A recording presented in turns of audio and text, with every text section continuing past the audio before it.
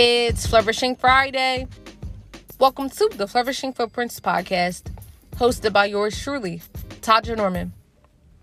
Today's encouragement is, you cannot expect a harvest where there has been no investment. You have to put in the work in order for your future self to enjoy your desired season of gathering. When you don't work for your desires, there's nothing compounded for you to gather later in harvest season. That's why it's important not to give up, because you deserve all the beautiful things that life has to offer.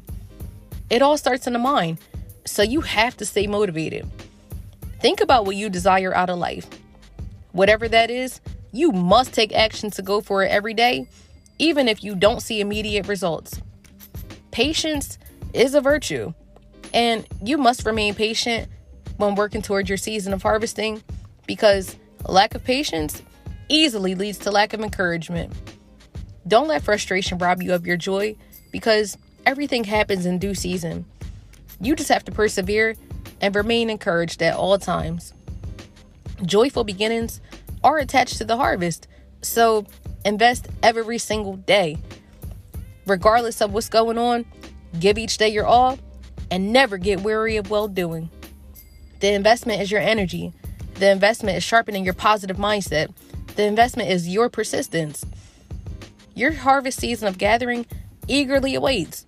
It just requires a greater version of yourself to make that quotidian investment that will ascend you to greater heights.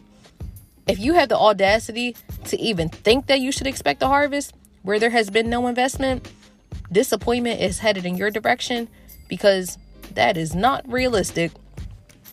My self-care flourishing fact for today is to make any investments to secure your harvest season.